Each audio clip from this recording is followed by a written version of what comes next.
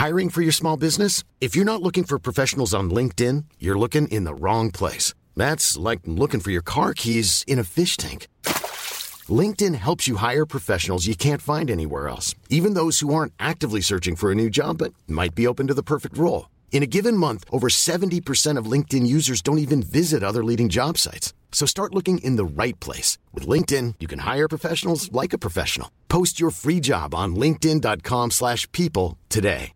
Hey, Dave. Yeah, Randy. Since we founded Bombas, we've always said our socks, underwear, and T-shirts are super soft. Any new ideas? Maybe sublimely soft. Or disgustingly cozy. Wait, what? I got it. Bombas. Absurdly comfortable essentials for yourself and for those facing homelessness. Because one purchased equals one donated. Wow, did we just write an ad? Yes. Bombas. Big comfort for everyone. Go to bombas.com/ACAST and use code ACAST for 20% off your first purchase. You're listening to the Long Ball Street voted #1 podcast of 2016 by readers of the internet. What are you talking about? Why are you doing this again? Sex sells. It's not true. This is the Ball Street podcast, a podcast that's scientifically proven to help you get more matches on Tinder. Matt, it's our third pod. Flav, just stay with me on this one. All right. This is the Long Ball Street live from the Europa League final in Basel. You're an idiot. I hate you so much. The Long Ball Street. Lip it long, lip it long, lip it long, lip it long, lip it long, lip it long.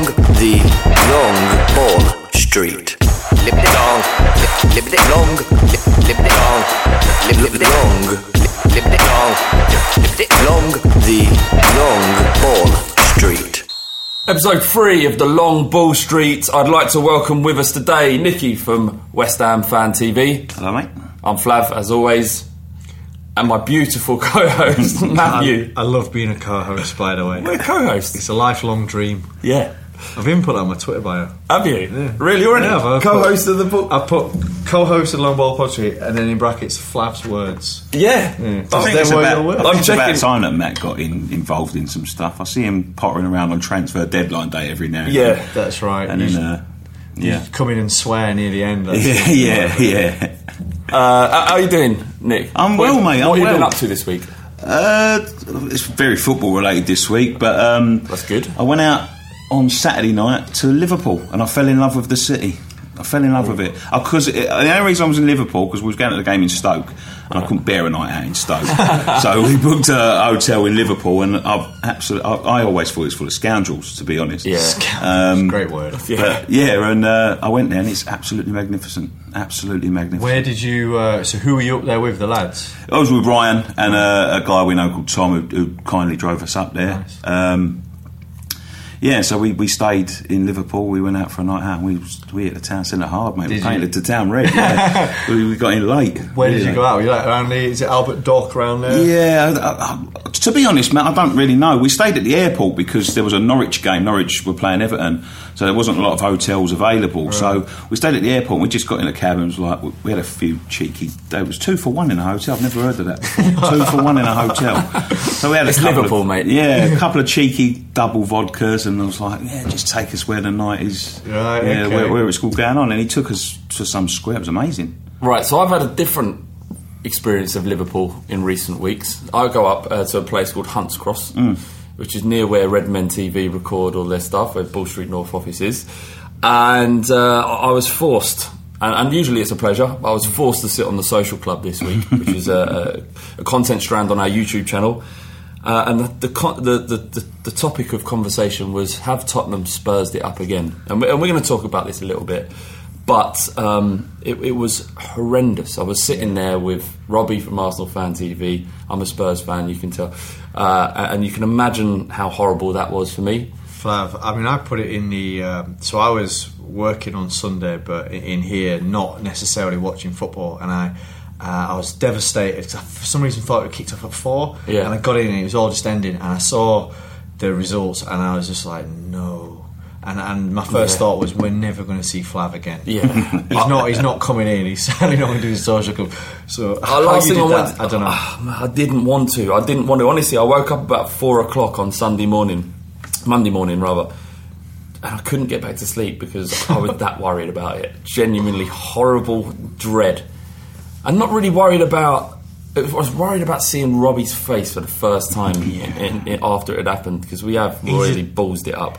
Robbie's not one of those people that lets up either, is he? He's not going to be like, I'm going to go easy on Flav or whatever. He's delighted about it. He is delighted about it, and he's worse on Twitter than he is in real life, to be fair. And to his credit, he could have been a lot worse, actually.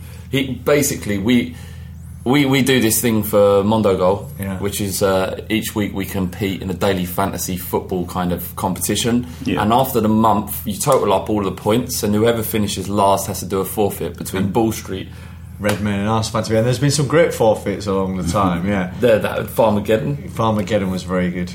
Paintballing, where you didn't give Robbie a gun. Maybe it's karma. Yeah, I mean, look, maybe it is, but it should be down to your performances in Mondogol. That should be why you do a forfeit. So I'd never done a forfeit. I've been doing it since. Well, I watched your video this week, Flav, and I see your team, mate, and I wasn't confident for you, to be honest. But what I'm saying is, the Amsterdam picks. No, this one. That was brilliant. This one was weak. Yeah, I did okay on that one. But this one was with.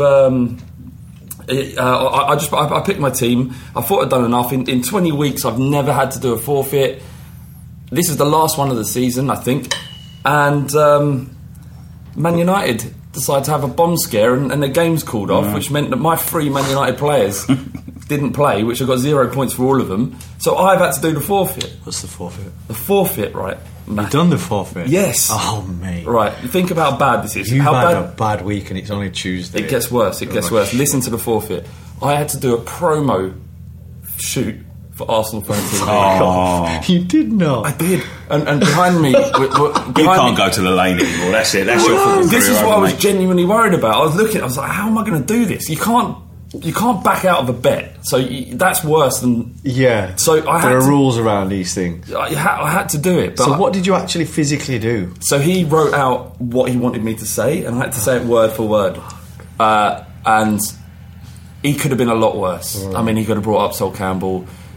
But given the fact that the weekend I just had and how bad I felt, to have to then go and do that was horrendous. Is that online now? It will be... Actually, by the time this comes out, it will be up. Yeah, right. So check that out, people. I think we've got a support Flav on this, really. I think so. I think we should get this trending, mate. One for the social squad. Please don't do that. Matt, what have you been up to this week? Well, I guess I had quite an interesting back end of last week in that. So we obviously do... Everyone knows the Beast, Adebayo Akinfenwa. We do a lot of filming with him. Some content that's going to be up soon. It's going to be on his channel, on our channel, and we're doing it at a football pitch. It's quite cool because we're doing some FIFA related activity. Yeah, we're recreating some of these drills from FIFA, and obviously what we can't create is on some of them drills. You have these, they're like almost like dishwashers on the game that throw up a football. Right. So all of a sudden these balls come out of this thing. So I was essentially a dishwasher, throwing out a football propelling dishwasher. But what I had to do was recreate that. Some of them we were doing volleys, and I was throwing them up for him, and he was volleying. That was all right, you know. But then we did these crossing drills, where I have to then, as if I'm some kind of professional, whip in successive quality balls into the box for the Beast to then score ultimately. And we were doing it at this place in North London, New River Centre. And you get all these, and obviously the Beast is a very cool guy, and because he's the strongest player on FIFA, kids love him. There were loads of kids that were very interested in what we were doing. You could call it a crowd, and the pressure of actually hitting these balls, then all of a sudden it's like you're like, oh god. So you hit a bad one. So I hit a few with my right foot, and it's from the left wing. So I put in a few with right foot, and I'd put too much stake on them. So he was kicking them. I was kicking them. Yeah. Jeez, I thought he was throwing them. No, I was for the volleys, but I was a dishwasher on the wing at that point. So I'm whipping in these balls for him and pretty much not that accurately. But then, so I was like, right, I'm going to do it with my left foot, because I could always play a bit with both feet. Yeah. First ball, left foot, it was like I was Kevin Sheedy or something like that. First ball, he's like, yeah, that's it, do him on your left now. I'm like, shit. And then I'm just like, fuck, I got to do that again. So did you manage to do it again? I did, but I there were a lot of balls. It's the pressure. It's the pressure, and you imagine what professional footballers have to go through. So it's hard enough when you've got sort of 8 or 9 kids that are looking at you. Is there 8 or 9 or more than that? There's probably a few more than that, but it was the pressure of doing it, and because everyone's filming it as well. Yeah. You're just thinking, I need to be able to do that, and you do sort of stiffen up, and what's normally quite easy is a bit more difficult. And it just made me think, imagine a penalty with a packed stadium, the whole world watching, you're against Germany, you know, that kind of thing. Of course they miss bloody penalties. It's a mental game, you know. It is as in it's all about the psychology of it. Absolutely, so much. Maybe Hoddle was right all them years ago about Island Jury and the Faith Healer. But then we had this also thing. He came up with this thing called the 6 box 5 ball challenge, where you had the balls just outside the edge of the box, 5 balls lined up, put tape down across the middle horizontal, so you create 6 balls in the goal, you know, top left, top right, middle, top, and then across the bottom. And each box was allotted points, and you had to put it in without it bouncing, and hit these balls in. And when did you film this? It beat me. This was last Thursday. So you can take a bit of credit for his performance, because he was quite good, wasn't he? That's what's came up. Yeah, I think we'll get into that in a bit. We will, absolutely. I could see that would have been a lovely segue. Yeah, if that was now. What is now is West Ham. Let's talk to you about West Ham. Yeah. Obviously, big favourite club of mine. You love Tottenham in return. It's just the way things are. But I'll tell you what, despite having not much positive to say about West Ham at all, despite the good season that they've had, I was actually quite moved and respected what was going on at the Bowling. I know we talked a little bit about it last week, but you know, the fact that you was there, should we start with the controversy and then end with the positivity? Yeah, of course, mate. Yeah, let's go with. So what actually happened outside? I was out there. I wasn't slinging any bottles, that's for sure. But you sure? It was. I don't know. It was. It happened so quickly, and it was a flash in, you know, hours and hours and hours of build up.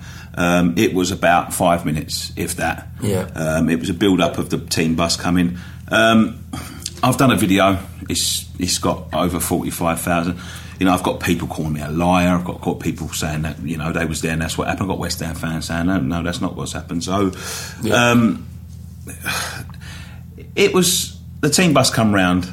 There was a lot of people there, right? I'll see you last week on the with James doing a video saying, you know, it's not West Ham. If it's not West Ham fans, who is it? Yeah. There was a lot there, Flav. A lot of people just coming out their houses just to see what was going on. From what I saw personally, obviously I ain't got, you know, Ozil-wise, you know, I can't see everything. But from what I could see, it seemed to be a lot of kids just getting involved. You know, one was thrown from somewhere, and then all of a sudden it just sort of like opened the floodgates for people, for the idiots to just. It is like sheep, isn't it? You see one ball going, I've got a ball. Let me bung that as well. But I said on the video, I said that, you know, if I would be surprised if there was 20 to 30 or 30 to 40, I said even, real fans that they're going to, you know, they've got CCTV down there. It's one of, you know, it's a working class area. They've got that place locked down like Big Brother in '85, you know. But they're looking for 4 people, 4 people they could identify. Yeah. So what does that say? There was only 4 people that they could pull up the records in a club, whatever. Yeah. So it just shows you the you know, there was between, it's an estimated 60,000 people there that were there. I was going to say, could you just set the scene for us in terms of exactly where this is, the environment around it? It's the pub, isn't it? The bowling pub. What happened was the bus come. You got the Barking Road, which crosses with Green Street, where they have to go, which is the ground. The bowling pub is on the corner of the Barking Road, the corner of Barking Road and Green Street. So there's people, you know, people getting there at 1 o'clock. You know, the day, and the kick-offs at 8 o'clock. 8 o'clock. So, and it's a hot day, sunny day. Hot day, sunny. You know, the beers are flowing. People are having a great. It was fantastic. Yeah. We stayed there. There was no build up from when we was there. We walked up the road. within an hour we came back, and the place, the road was just flooded with people. Like Notting Hill Carnival. Yeah, style. it was like we'd won the cup. Yeah. You know, it was that. And Green Street was packed, and the corner, and then it died off a bit. It was just this main square, because you've got the square where the pub is, and on the other corner you've got the statue, which is, you know, they're two main hubs of where people congregate on a normal match day, let alone an occasion like this. So, you know, it's going off. People spilled into the road because the room ran out on the pavements. The traffic was standstill. It wasn't going anywhere. This was for a few hours. Yeah. The West Ham bus turned up. That was held up for about 45 minutes. You know, just sheer could not get through the crowd. Yeah. That's all it was. And then that got through eventually. You know, a police escort through. They got people out of the road. They got through eventually. And then about 5 o'clock or after, I'd say, the Man United bus turns up.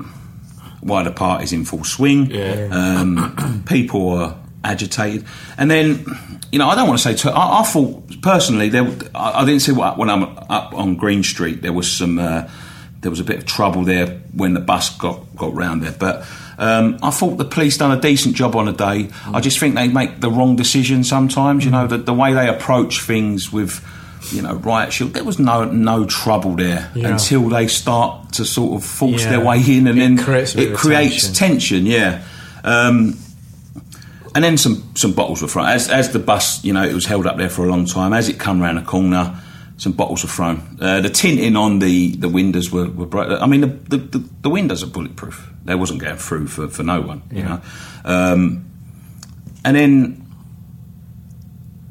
That was it. It was as quick as a flash. As soon as it turned around, it was done. People turned around again. They started partying. Then the police came in.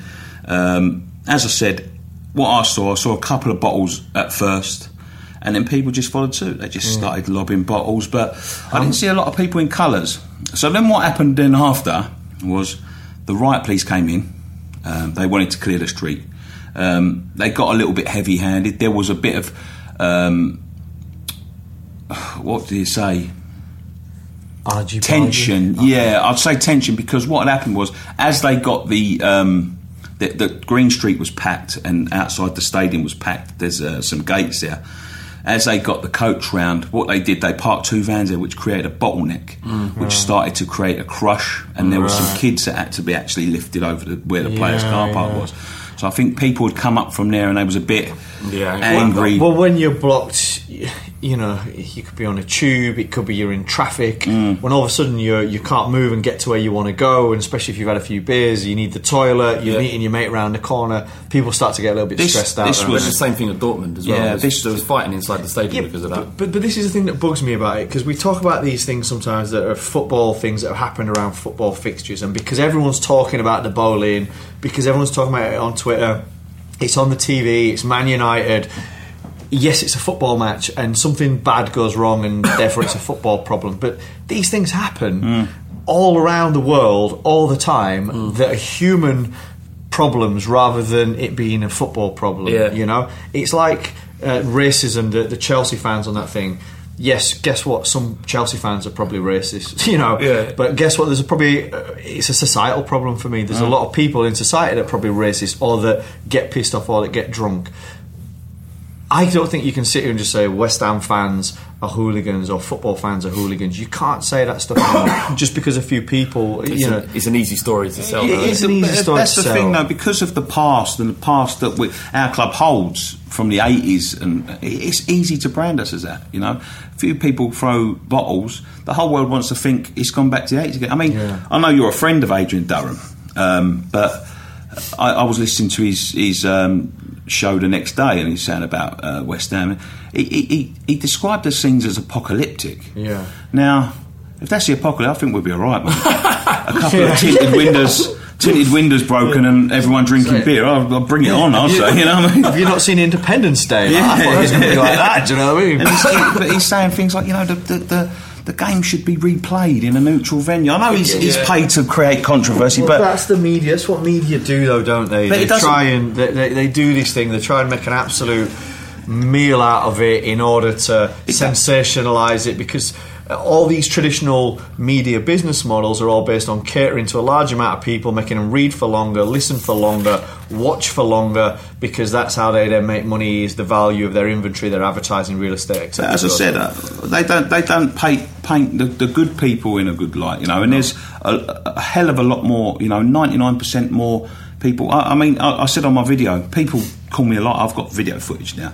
I couldn't see it before. Somebody said to me about, it's funny how you caught all the good stuff, but, when you was in the line, because what happened was, because of the idiots and the police came in and everyone thought they was doing a pretty decent job, they got a bit heavy-handed in the end. Tensions got a thing. So more bottles were being thrown. A line of West Ham fans lined up in front of them, so people would stop throwing in front of the police, and they've got shields, and I was one of them, Matt. Yeah. I'm not going to lie. I thought it was bang out of order. Yeah.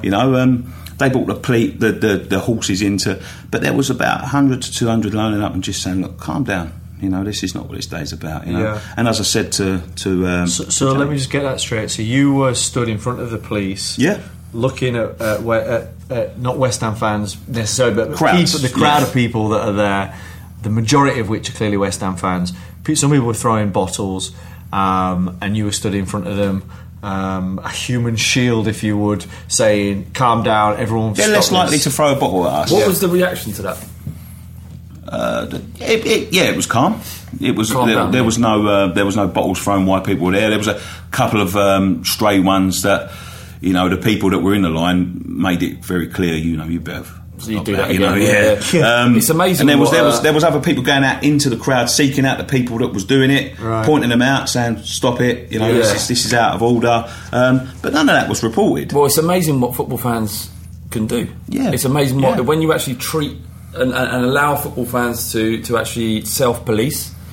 That they can actually make a very difficult situation boil down.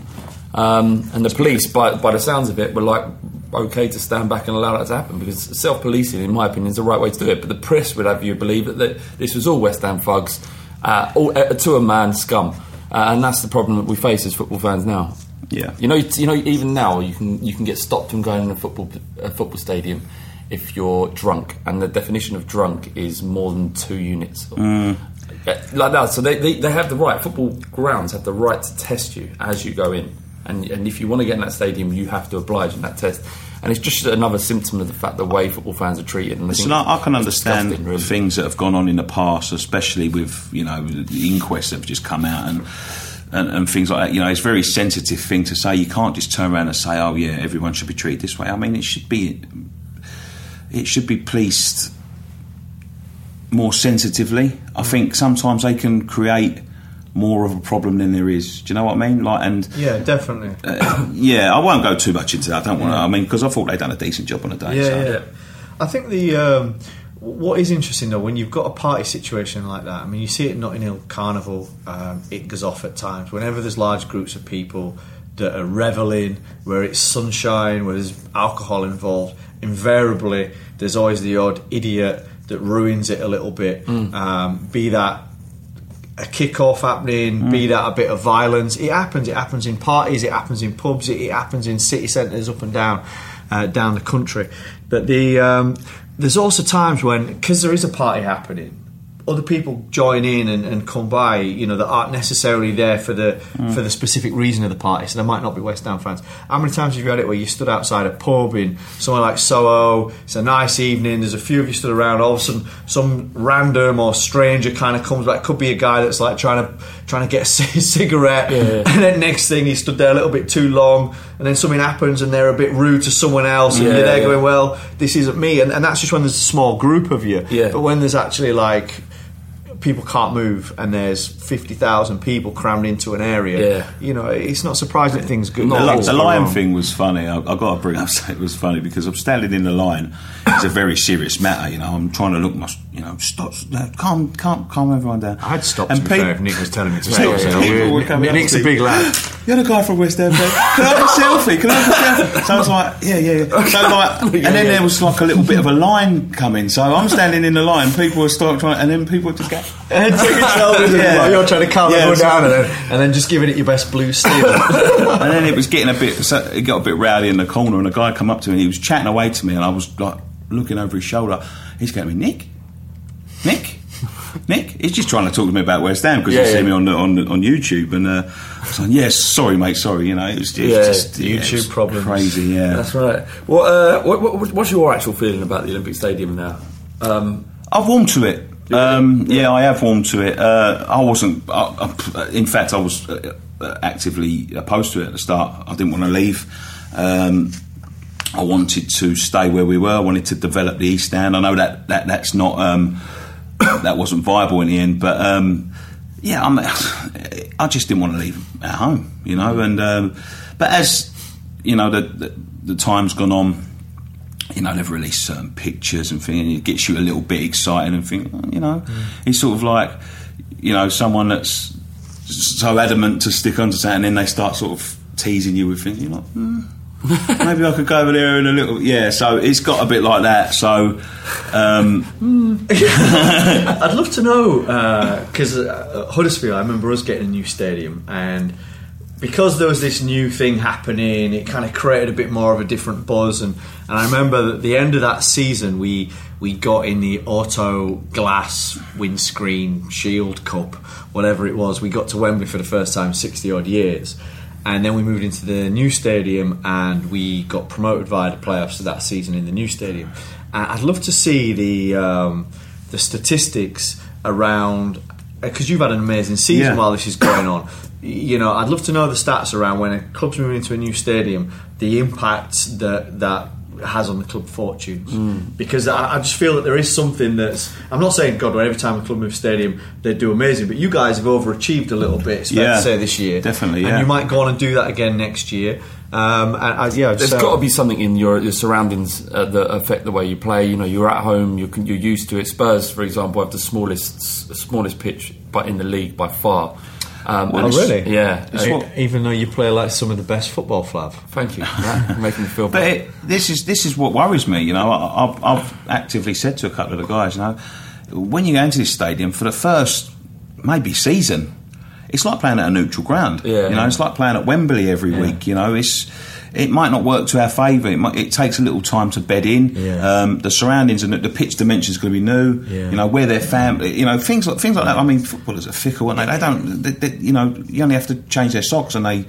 You know, they'll have a bad season and things like that. You know what I mean? So where their families are, you know, they're used to coming out of the tunnel. They know where to look for their families. The first few games, where are they? Yeah. Where are they? You know, and things like that. Yeah, I remember as well. We moved into this new stadium, and I remember such an anticlimax. It was Wycombe Wanderers first game, and they beat us 1-0. Oh, it's like fucking Wycombe. Yeah, but Simon Garner, and he always used to score against us for Swift for Blackburn. He used to always score against us, and we lost 1-0, and it was a real bad buzz. And I don't know what you mean, but.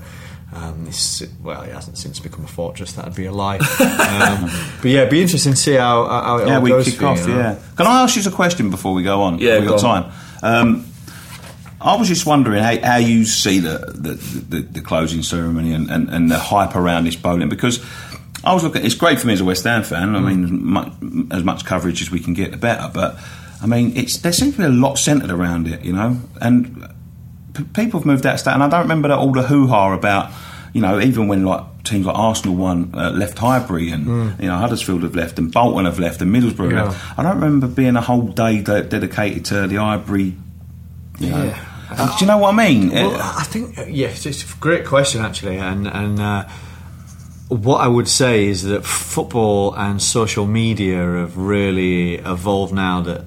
Any of these moments are magnified. I mean, crying out loud, not being funny. How many coach windows have been put through? Yeah, you know, and how many? Loads.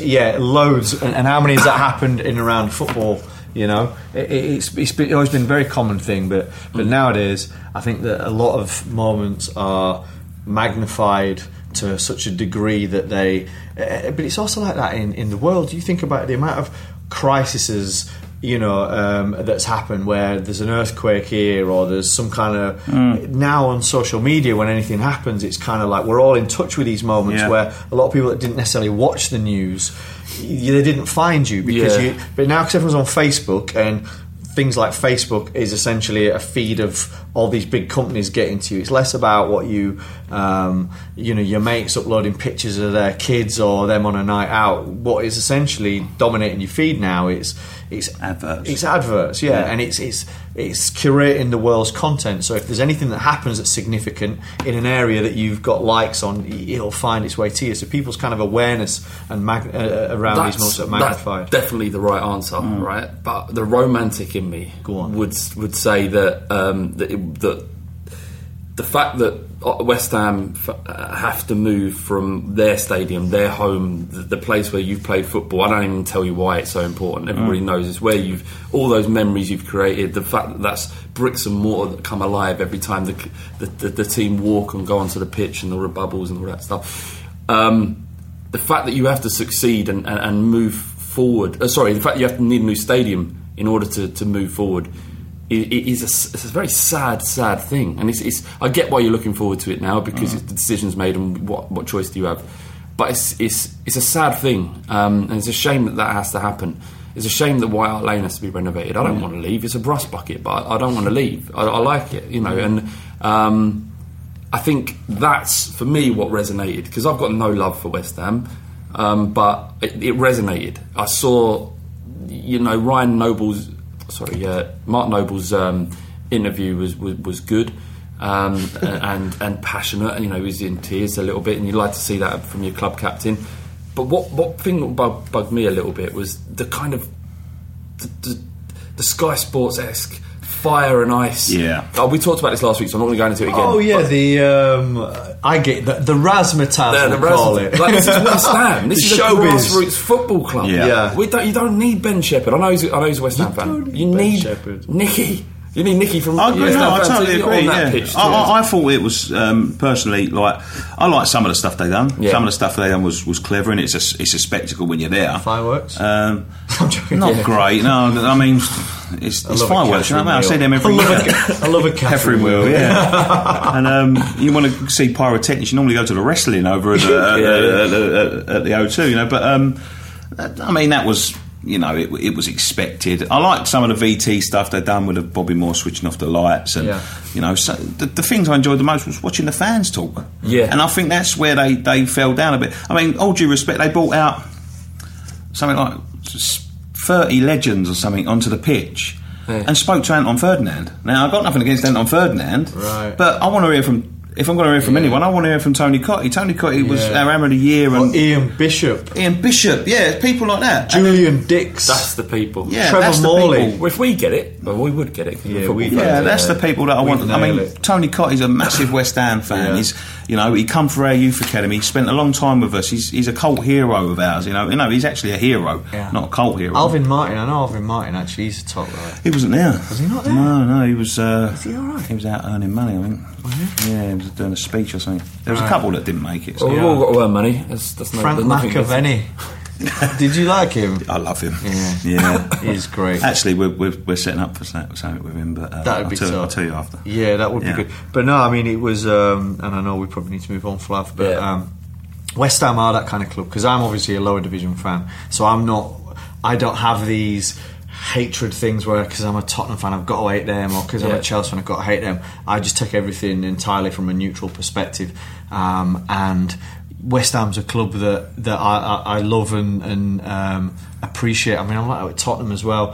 Great stories, great narratives throughout the history. There's an honesty around the fans, where it's a fan base that's a genuine fan base rather than a like, is a Chelsea fan base, is it genuine? I've seen a lot of people in Leicester kits at the minute, which makes me feel slightly uncomfortable. Never probably seen a Leicester kit in London, even though one of my best mates is a Leicester fan. Never seen it. All of a sudden there's folk going around in Leicester kits. I didn't even realise that clubs as small as Leicester had replica kits. I thought the only one that plays in that's it. Do you think I'm bitter? Maybe a little bit bitter. No, but it is. But it's good that you've had that a great season, man. I think that's the thing, and I really hope that you kick on. And I think if anything, this Olympic Stadium, it's allowed you to keep probably. It's a real kind of incentive to. It's a nice story for the players. We're moving to this new stadium. It's going to be a great stadium. A lot of attention on West Ham. You've got into Europe, keeping people like Payet. Am I saying Payet? Yeah. It's a good thing. Hopefully, you can really go on next season. I'd love it if you could. We've finished fifth before in the Premier League. All right, Nick. No, I'm just Don't get cocky. No, I'm just saying. Just so you know. The thing is, we get built up to these points. We finished 7th before as well under Glenn Roeder. So, do I see this as an achievement? Yeah, it's a great achievement for what we've done on the pitch this year and getting the entertainment factor back. Yeah. But the important factor is now, and what we've never done before, is we need to move forward. We can't afford to take 10 steps back again just to build it up to this and get everyone excited. Because of the stadium, we need to go forward now. Right, what do you do to do that? But Bilic is a winner. Yeah, it seems that way. We need to keep the players that we've got. Yeah. We need to get rid of some of the players that not necessarily from the Allardyce era, because there's some good players there, but there was some players that were just there to fill squad numbers. Who's out? Who? If you're wielding the axe, who is it, Nick? 3 players. Go. O'Brien. Yep. Get him on the phone. Valencia. Enner Valencia. And believe it or not, Mark Noble. No. Diafra Sakho. I'd have him out tomorrow. Really? Sakho, really? His attitude stinks now. He's got a bit above himself. I don't like players like that. He's had a few problems off the pitch. This is my opinion, by the way. It's not a fact, but I think he's had a few problems with his ex and his daughter or son or whatever it is going back to France. And I think that's affected the guy. He's been in a bit of trouble with the police, kicking off over certain things. I think the guy just needs to go home. I think that's where his family is. I think he wants to go back to France, but we'll see when he turns up at Liverpool next year, banging in goals. But yeah. All right, well, that's the first half over and done with. We've flown through that, haven't we? Yeah. But before we do, why do West Ham hate Spurs so much? What is it? What did we ever... A lot can happen in 3 years. Like a chatbot may be your new best friend. But what won't change? Needing health insurance. United Healthcare Tri-Term Medical Plans, underwritten by Golden Rule Insurance Company, offer flexible, budget-friendly coverage that lasts nearly 3 years in some states. Learn more at UH1.com. Many of us have those stubborn pounds that seem impossible to lose, no matter how good we eat or how hard we work out. My solution is PlushCare. PlushCare is a leading telehealth provider with doctors who are there for you day and night to partner with you in your weight loss journey. They can prescribe FDA-approved weight loss medications like Wegovy and Zepbound for those who qualify. Plus, they accept most insurance plans. To get started, visit plushcare.com/weightloss. That's plushcare.com/weightloss. Hey there, it's Michelle Norris. I'm host of a podcast called Your Mama's Kitchen. When I travel, I'm usually looking for a way to find a taste of home when I'm not at home. And one of the things I love to do when I am at home is entertain. And Airbnb allows me to do that. When I was in California recently, I rented a house that had a great kitchen. And when we were sitting around the table, we're all thinking, we're in someone else's house. Someone could be in all of our homes as well. If you have a home, but you're not always at home, you have an Airbnb. Your home might be worth more than you think. Find out how much at airbnb.com/host. Do to you? Well, I'll tell you, Flav, I love you, mate. I love you dearly. I know, I love you too. But I've been watching... I've been watching a guy on Facebook. I'm not going to mention his name. I don't want to give him any exposure, but because he's a plonker, to be quite honest. Yeah. He calls himself the Rabbi. Have you seen him? No. He calls himself. He's got hair like a cockerel. Like a cockerel. Yeah. He's got hair like a cockerel. I think he does it on purpose. What, he's Spurs? He's Spurs, yeah. He calls himself the Rabbi, and he sort of sits there delivering these messages. And I've seen a few over the life. I've never seen a guy get something so wrong in all my life, because I don't know what it is. We're going to be going to Chelsea, and we're going to go and be winning Arsenal this and Arsenal that, and he's really been getting the last few weeks. And everything he's said has just gone the opposite way. Once that title dream was gone, he was like, "Don't worry about that. Don't worry about that, right? Good luck to Leicester, but it's the important thing now is we're going to finish above Arsenal. Tottenham is white and blue. And I'll show you him. I'll show you. Tottenham is white and blue now, and and even up to the weekend, we're going to go up to Newcastle. There's no way we're going to lose this game. Arsenal is going to be blue, running. The streets are blue again, and your rabbi's telling you something. All right. I understand. And that's the sort of reason. I understand why everyone hates us. And do you know what? First time in my life I've actually felt hated. by everyone. The thing is, as well, Flav, not me personally, co-host. But before we go, like the same guy. We've got another half. I know, mate. If you listen to it doesn't end yet. All right, no. That same guy, for everything he says about Arsenal, he always brings West Ham into it. For someone that's not bothered about us, like a club that iterate and they're not worried about us, and you can go. He always sort of mentions this in his. Does he get many views? I think he does. Yeah. Does he? I think so. I'll show you. I like the but rabbi. for what reason? Yeah, but I quite like that he's positive. Yeah. I think I could do with him just like when I get up and I'm feeling a little bit down, and he's like, "Now, don't worry, you've got a bit of a cold today. You're not feeling yourself. Have a Barocca. It'll be fine. Streets will be blue." Let's check him out. I didn't expect you to have such a conclusive answer to why you hate us. So fair enough. A specific answer, almost. Conclusive. Yeah, and specific. Yeah. All right. See you after this. Visit and subscribe to the Bull Street YouTube channel. This week on Bull Street, we discuss the England announcement, more on Tottenham's capitulation, as well as a huge coverage of all playoff games. Don't forget that there's Social Club, where Ped, Robbie and Paul and I go through all the weekend's action. So this is actually first half extra time. Yep. We're going to do a little bit in the on the pitch segment that relates to the playoffs. We've brought down Carl. No, he's called Cal, but the Beast calls him Carl. Because he thought that you were calling him Carl because of your northern accent. Because I've got Yorkshire, and I call him Cal. As in C-A-L, I go Cal. Yeah. And so the Beast started calling him Carl, which obviously I love. It happens, doesn't it? It happens. Cal, how are you? I'm very good, thank you. We've brought you down to talk about the playoffs because you're a fan of lower league football. I am. Southend United. We're all fans of lower league football. I am a fan of it. I just don't watch enough of it. You need to start watching it. It's more interesting. It is interesting. It is interesting. There's a lot going on. I am sounding patronising right now. Cal, you're a Southend fan. I am. How long have you been Southend for?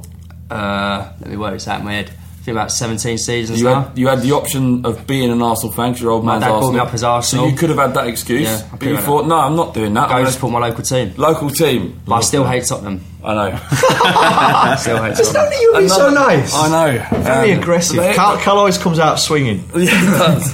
It's just my mentality. I apologise. I'm that way. I'm gully. Yeah. Small team syndrome. Yeah. I'll take you all on. It's like little man syndrome. So, mate, you're always in the playoffs. Not this year, we're not. Yeah, I know. What happened? We just fell apart. Phil Brown, I was going to say that, but I wasn't sure how that might go the rest of the fans. Is he still there, Phil? Unfortunately, he's still there. Been a while Still now. there. 3 seasons, I think. How's his tan? What's that? How's his tan?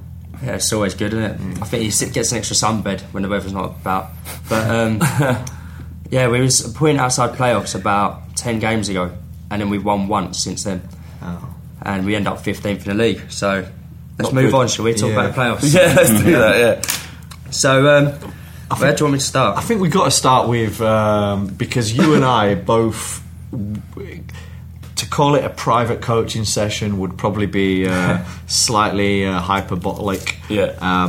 But we did spend a bit of time on the training pitch with the Beast. Yeah. And you saw it in his performance. You saw the merits of our work, didn't you? I trained him up well. Yeah. So you know what I was talking earlier about putting in the boxes. Cal was playing the marker. You see, so he was caging the Beast. Was you? How'd that get on? Did you get a sense of how strong he is?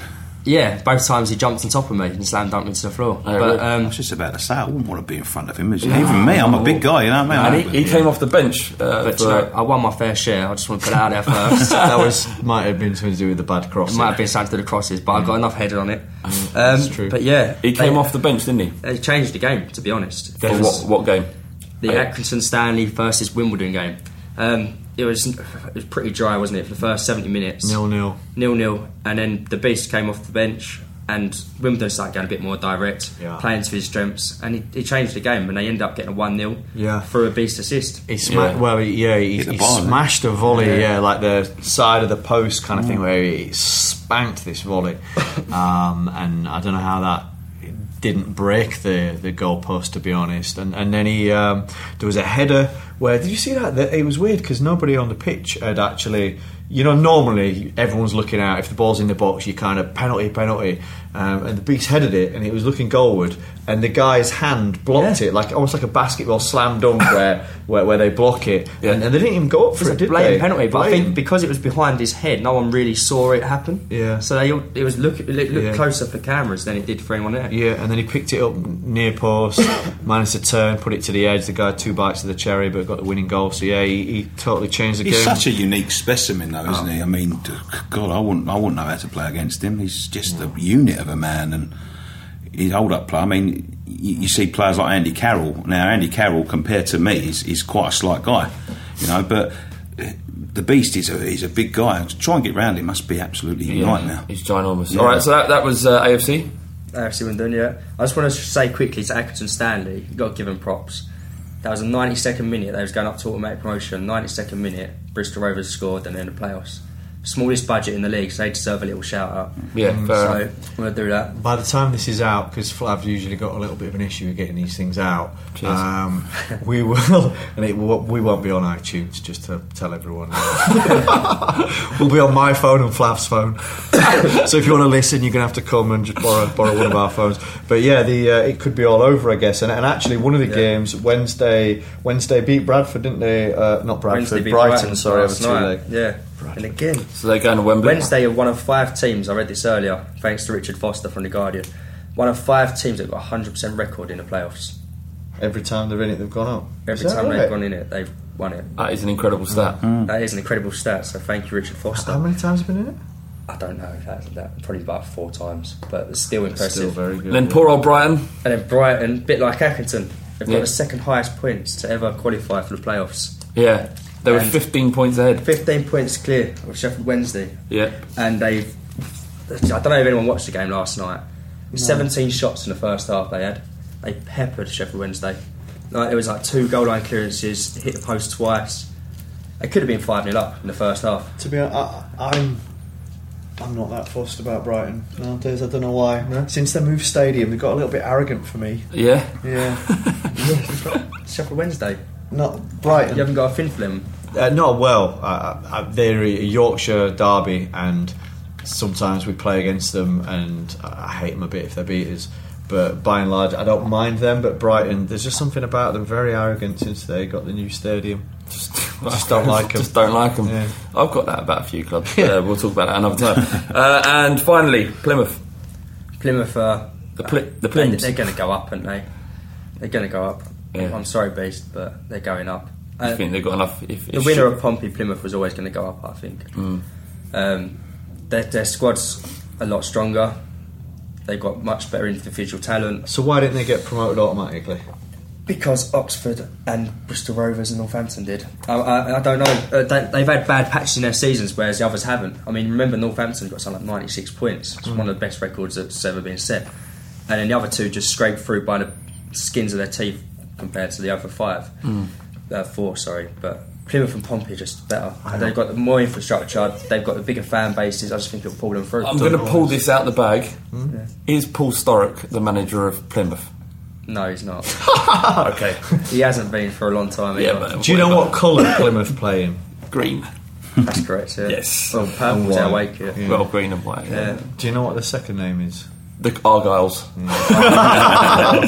Listen, Cal, that was fantastic. Thank you so much for coming down. You're going to do a full roundup of playoffs next week. I am. The finals, who's going up, who's going down, how they're going to do. Yeah. How they might fare. I can tell you now who's going to win them all. But well, let's say. Next week. Well, you've wetted our whistle. Now our whistle. Nice one, Cal. Thank you, mate. That was Carl. Everybody, Carl. Is that going to stick? I hope not. I'm trying.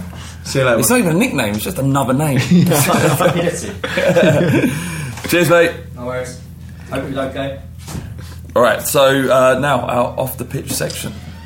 Explain if people this is the first time they've ever listened. Yeah, so we have 2 sections to the podcast. We have On the Pitch, where we talk about things relating to the football clubs and the game of football, and then we have our Off the Pitch section, where we get into the more about, we peel back the curtain, we open Pandora's box, You can tell I haven't prepared this, but you're into Ball Street. I like it. And we get to kind of tell us a little bit more about the actual people, because this isn't a media company where we're all paid salaries to come in and pretend we give a shit about what we're talking about and to show you that facade. You turn on Sky, you see the facade, you see the front end. You don't see what they're like as people, what's going on behind the scenes. So that's what we like to do, and I think we achieved that a little bit with Robbie last week. And we're going to go through a little bit of that with. Are you ready for this? Yes, mate. Yeah, of course. You just seem like the kind of guy who's ready for anything. Bottles being thrown at you. Just police bring it lines, selfies whilst being accused of anything like that. So I mean, look. First of all, mate, why don't you tell us where, just how you got into the Hammers? The Hammers, God, I was born into it. To be honest, I can't remember. When did you first become aware of them? Like, what there was this thing that was. To be fair, when I first became aware of football, I was about 7. Right. It wasn't West Ham that caught me straight away. It was England, actually, and that's quite ironic because I can't stand watching the England team now. Yeah, but it was the '90 World Cup. As soon as that came along, I was fixated by it. That was pretty hard. Yeah, it was pulling stuff. It was the exact same tournament for me as well. And it was because I remember it was someone dropped around a sticker book. I was into He-Man and Thundercats before that, and I was so fixated on all that. But someone dropped around a sticker book and... Sorry, just He-Man. I love He-Man and the Thundercats. It was all of that, and the Ghostbusters and things like that. It was great era. So someone dropped around a sticker book and I started collecting the stickers. My mum went out and bought me a few packs, and then I just become aware that the stuff I was collecting in the book was on the TV. And I'd seen my dad watching football before, and I remember it being very unattractive. It was a Sunday afternoon on ITV. The pitches looked like absolute shit. And it just looked boring, It wasn't the glitz and the glamour that it is now, and I just couldn't be bothered with it when I was a kid. Would it have been Des Lynam as well? Yeah, no, it was great. Saints and Greaves. Saints and Greaves on a Sunday afternoon. Sorry, Nick, since you've been talking and sort of troubling me, who's your favourite He-Man villain? Skeletor. Yeah, Skeletor. I liked Merman. Who's that little mug who used to fly about with? Orko's not a mug. He's a mug. He's an oracle. What did he do? He gave us the little bit at the end of the episode where he said... He was a bit of a liability, man. He was a liability. I mean, him and Cringer together. You're asking for trouble. But I mean, Skeletor was very, very good. I used to like the guy, I forget his name now. I think his name was actually Sucker or something. The toy, you used to get him and you used to stick him to the wall, and he had this little... plunger thing on him. That was great. Didn't he have it was green? He was green and he had on his face. It was like a leech or something. Merman. Yeah, it wasn't Merman. You squeeze his face and the water chute would come out. It wasn't him. I'm talking about this guy who used to stick to the windows and things. But yeah, it did stick to the hand. I like that. And I actually, just to end this, I quite like the felt on the Thundercat. No, not the Thundercat.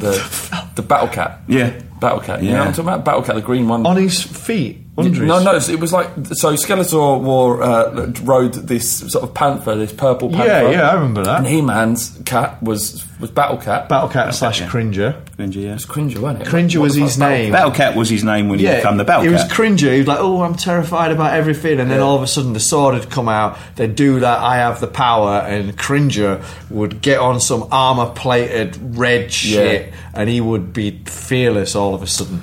Ball Street taking off the pitch to new levels. Let's get back to it. Let's be fair though, it was a bit of a what do you call it? It's basically saying they're taking drugs, isn't it? Scaredy cat. What do you call it?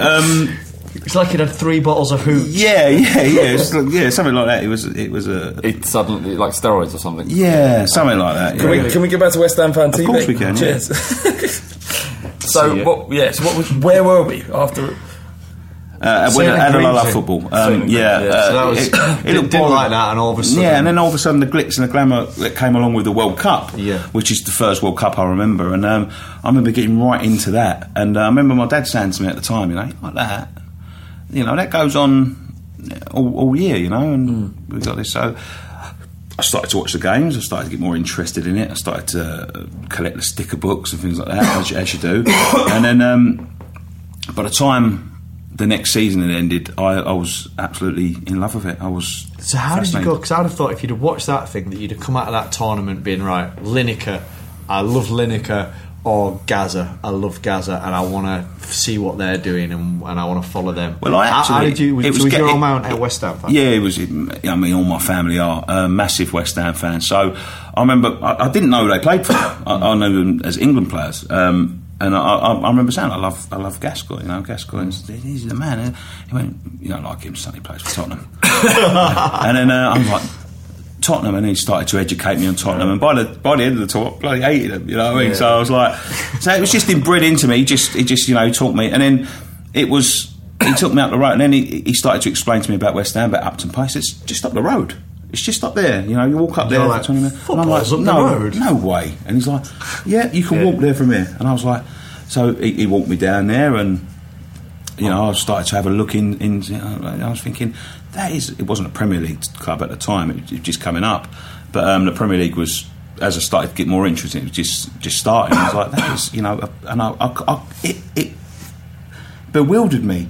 This is a top football club, and it's right on my doorstep. That is the team for me. You know, I can walk here, and I did. You know, my dad, bless his soul, he never took me to the football. He never went. Really? He never went. No, he didn't want to. He didn't enjoy it. I think it was fallout from the 80s and things. He just fell out of love with the hooliganism element, which was just starting to die out then. Right. So at 10 years old, I said, right, I'm going to go on my own, and I saved up. I mean, we didn't have a lot of money around in them days, you know. Saved up my pocket money for a few weeks, and my friend said to me, we're playing Sunderland and you can pay on the door to get in. And I was like, what?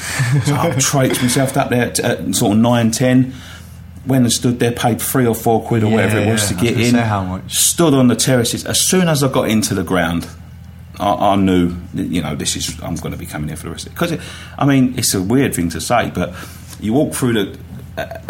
when it was standing in there, it was just the Taylor report had just been done, and it was just being converted. But you know, I stood on the terraces, and you go in there, and it's this sort of like you feel part of a family. You know, I know it's an old cliche when you get to a football club, but you're so welcome. They used to, you know, I was a lot smaller then, obviously.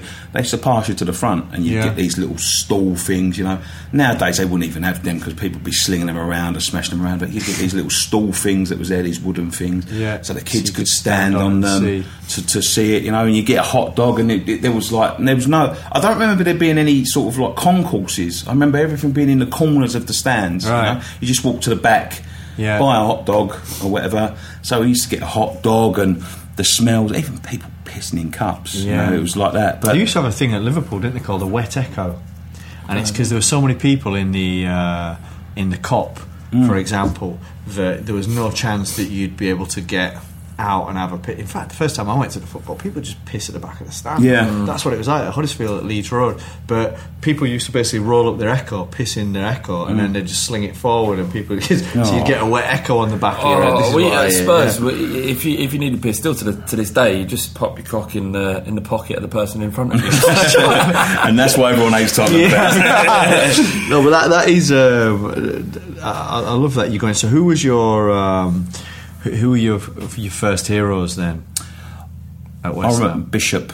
For me, he was just a classy player. He was just a classy player. I love him. I love Bishop, mate. And another one that I clung on to pretty early as well. I think he's just joined us, but you'd associate with him, Clive Allen. I used to like Clive Allen. I don't know why.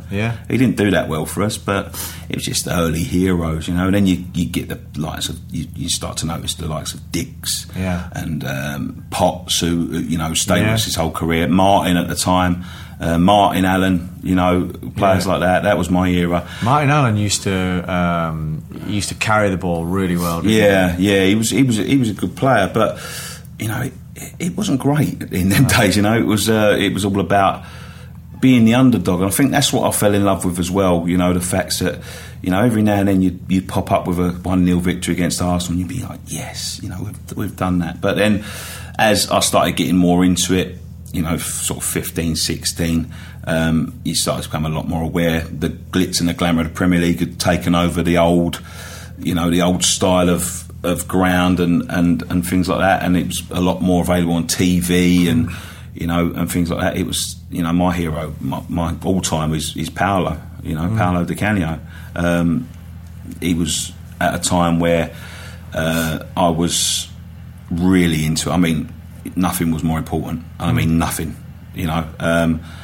And, you know, you get these times when you fall in and out of love with it, but, you know, over the years it's been sometimes hard, but a lot of good fun, you know. Yeah, a lot of good fun. Just imagine the day when Lionel just gets knocked off the shelf and replaced by Paolo Di Canio sticker or whatever.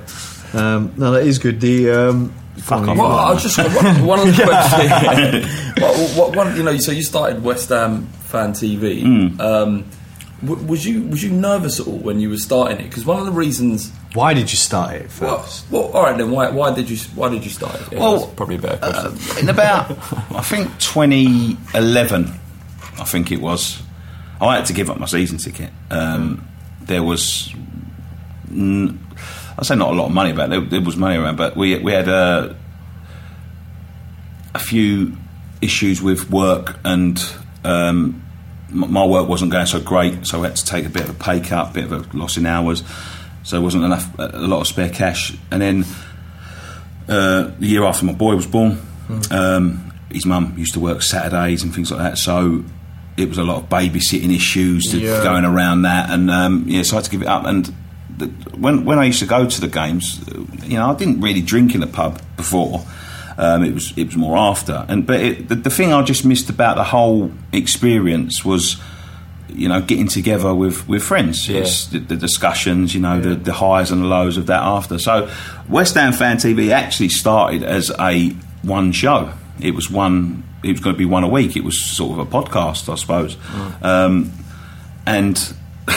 the idea I had, it was very vivid in my mind.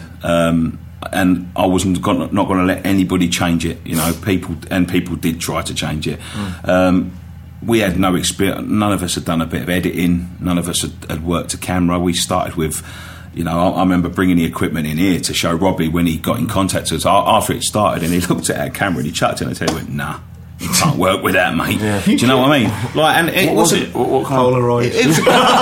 This isn't a video camera. No, it was a Canon, but we started with an older thing. But he's like, "Where does the audio stuff go?" And I'm like, "I don't know."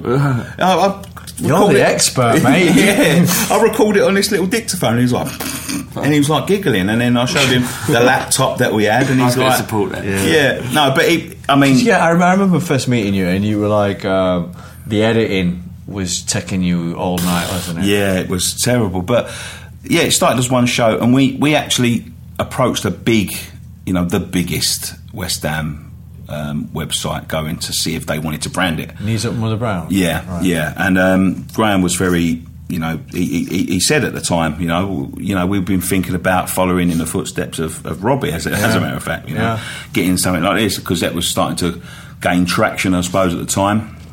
And he was interested, and, you know, I said to him, but I think he was a bit... hesitant, yeah, because we didn't have any experience. We didn't know what we was going to do. I didn't know what it was going to turn out like. Yeah. You know, and he was very supportive at the start. And then we filmed some pilot stuff. We sent it to him, and I don't know whether he just went off of it or went off the idea and just thought, do you know what? They're using a Polaroid. Yeah.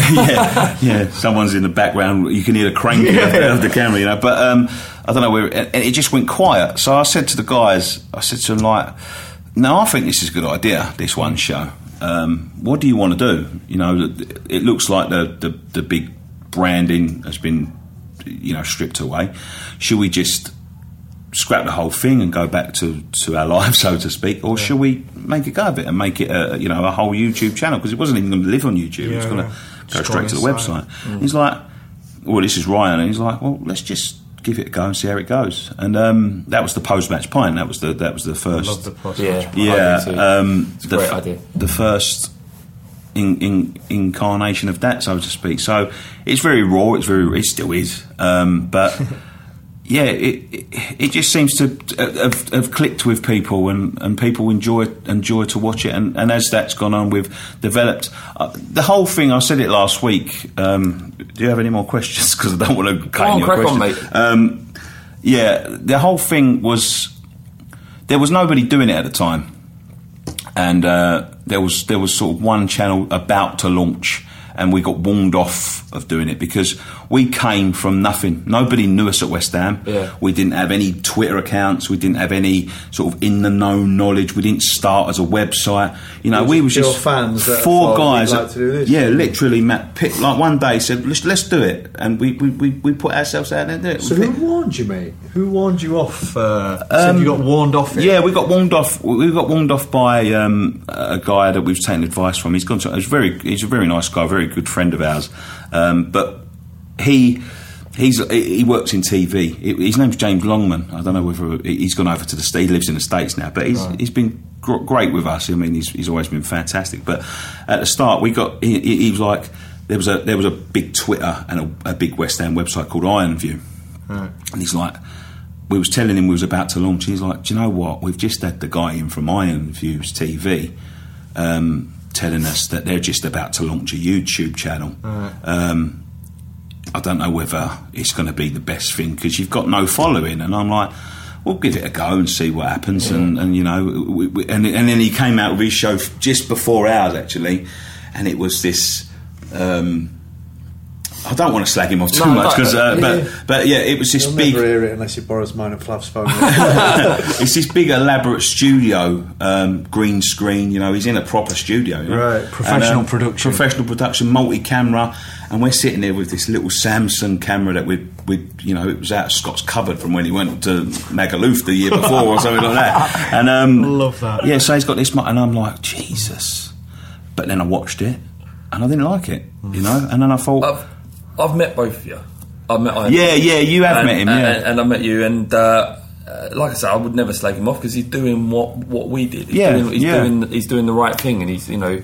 But the fact is, there's an element of authenticity about what you're doing, and that's. It doesn't matter if you don't have all the camera equipment. It doesn't matter if you've got to figure out how to edit as you're doing it. If you've got that authenticity and what we talked about last week, passion. Yeah, you're halfway there. Yeah, and just a work ethic as well. And I think that's something that comes across in our videos. You know, we are, you know, as we say. I heard Robbie on here last week speaking about, you know, the times when he first started, and it was like that. It took me 4 weeks to go up to someone in the street to ask someone, honestly, because I'm not a guy that just. You know, I'm not confident. I mean, I've seen the Millwall guy, the Millwall channel. I met him actually, and he's got that suaveness about him, and he could just probably walk up to anyone and go, "All right, love," and all this. But you know, that's not me. And it took me like every now. I remember we had a dictaphone at the time, wasn't it? A microphone. I'd walk up to him and I'd go, "Get off one." I'd tell everyone. No, I'll tell you what. Let's go to the pub, and then we'll come back, and then it gets about 2:30 or whatever, and I go, "It's too late this week." That's in the morning. I'm too tomorrow. It's too late. Let's leave it now. I wonder how many men actually deal with these problems. Let's just quickly go to the pub and finish the break. Yeah, and it took me about, and then in the end, I just, you know what? Do it. Just do it. And I just went up to this guy, and he thought I was trying to sell him a cab, and he's like. Oh, fuck off, you know what I mean? And I'm like, no, look, we're from West Ham, a new channel like West Ham, we're trying to get to. And he's like, oh, okay, I thought you was from the cab office. And I was like, so we done that, and then it grew. We used to have cards and all that, you know, and I don't know, it's just, and then you've met the ICF guys. Yeah, something like that. But no, we just used to have the question cards because we literally I used to go blank. It used to be like, so I had to read off a card, and because we're not presenters, we're not trained. You know, we're not media trained, we're not nothing. You know, that's what I love. It's real, you know, and you do get in the world of YouTube and in the world of production. I mean, everyone's onto it. It's like not like video's a new thing. It's not like it's a secret, is it? No. People are onto it. People are trying to create things. People are trying to create things that get noticed. People are trying to create things that look authentic when they're not. And there's a lot of people that are paid to do things in this space. And I think that's what's amazing about your channel and channels like that is that, like Flav was saying, it's coming through, it's genuine, it's real fans that have, you know, fallen in love with football, couldn't believe it's at the top of the road, used to go to the games and it was all standing, you know, Julian, Dix, Bishop, all these guys. You're a real genuine supporter, and who's to say that just because you don't have a green screen or that you ain't got the right to do what you're doing? And I think that's why people connect with it, because it is genuine, it's authentic, it's real, it's coming from a good place. But it's also satisfying as well to see how far we have come from when we first started. Not in the fact of presenting, it's still bloody shoddy as shit, you know, but not in the fact of presenting or anything like that, but, you know, in the quality. I mean, we made some bowling videos. They were very short videos, 2 minutes a piece, you know, and the idea was to go over a season, but the club promised us, I won't go into that either, but when I saw it, you know, I've got good vision and what I want to achieve, you know. I've got all these things that I think about, you know, I want them a certain way. And Dan had to take them back to edit them because our computer crashed, and he took them home. And I was so worried because I wanted these videos to be in a certain look and feel. Yeah, look and feel to them. And I told him what I wanted, and he captured it perfectly. And that's a good thing when you've got people that share your vision. You know, they know what you're talking about. Well, you do have that. I mean, you regularly call me with ideas, and you do have some great ideas, some great takes. You know, the format, post-match pie and stuff like that. It's beautiful, and I think that's what, hopefully, as we evolve as a collective, you know, we'll be able to get more of that stuff, and I guess just help each other out even more. Never wrong me with any ideas. Just note that down. Do a podcast. No, I wouldn't have to do a podcast if you paid me. Well, if you pay me, I'll teach you. So everyone listening, because I think we're going towards the end here, and it's just to say that Nick. So it's at West Ham Fan TV. Yeah, Twitter. We're across all, but the Snapchat. I don't even know how to use that. I mean, that's our raw. Yeah, we're across everything. West Ham Fan TV, Instagram, Snapchat, Facebook, Twitter, YouTube, obviously. Yeah. All right. Yeah, that's amazing. I've just picked this book up because we tried to give it away in the first week. Yeah, we did. Well, no, we didn't give it away. It's still here. Yeah, it's still here. Look at it. So basically, if you want to win Bend It Like Bullard, and I know you're interested in this, if you go on our iTunes, oh my god, should it be there? It's not going to be there. I promise. You keep saying this every week. We're still not on iTunes. We're the only podcast that's not on iTunes. And the first thing Flag is it, hey, look guys, I've been doing podcasting for years. 5 years. Don't worry, I've got this. Yeah. All right, we'll save the Bullard book till next year. Till when we are on iTunes. Till when we're on iTunes. All right, okay, fair enough. Thank you so much, Nicky, for coming down. Matt, once again, I've been Flav, and remember... And we'll have you on again, Nick, by the way, so we always having you over here, so we'll have you on as this podcast gets better. Yeah, absolutely. Remember, our Twitter is at Bull Street. We also have a YouTube channel, which is youtube.com/Bull Street. And that's pretty much it. Thank you so much for downloading or listening on SoundCloud. Or on my phone. Or on your phone.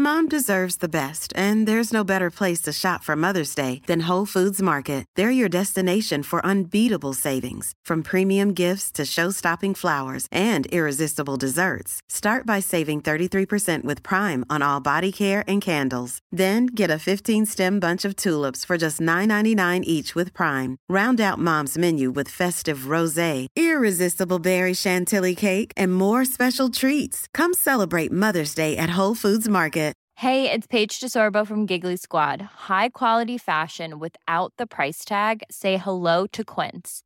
I'm snagging high-end essentials like cozy cashmere sweaters, sleek leather jackets, fine jewelry, and so much more. With Quince being 50 to 80% less than similar brands. And they partner with factories that prioritize safe, ethical, and responsible manufacturing. I love that. Luxury quality within reach. Go to quince.com/style to get free shipping and 365-day returns on your next order. Quince.com/style.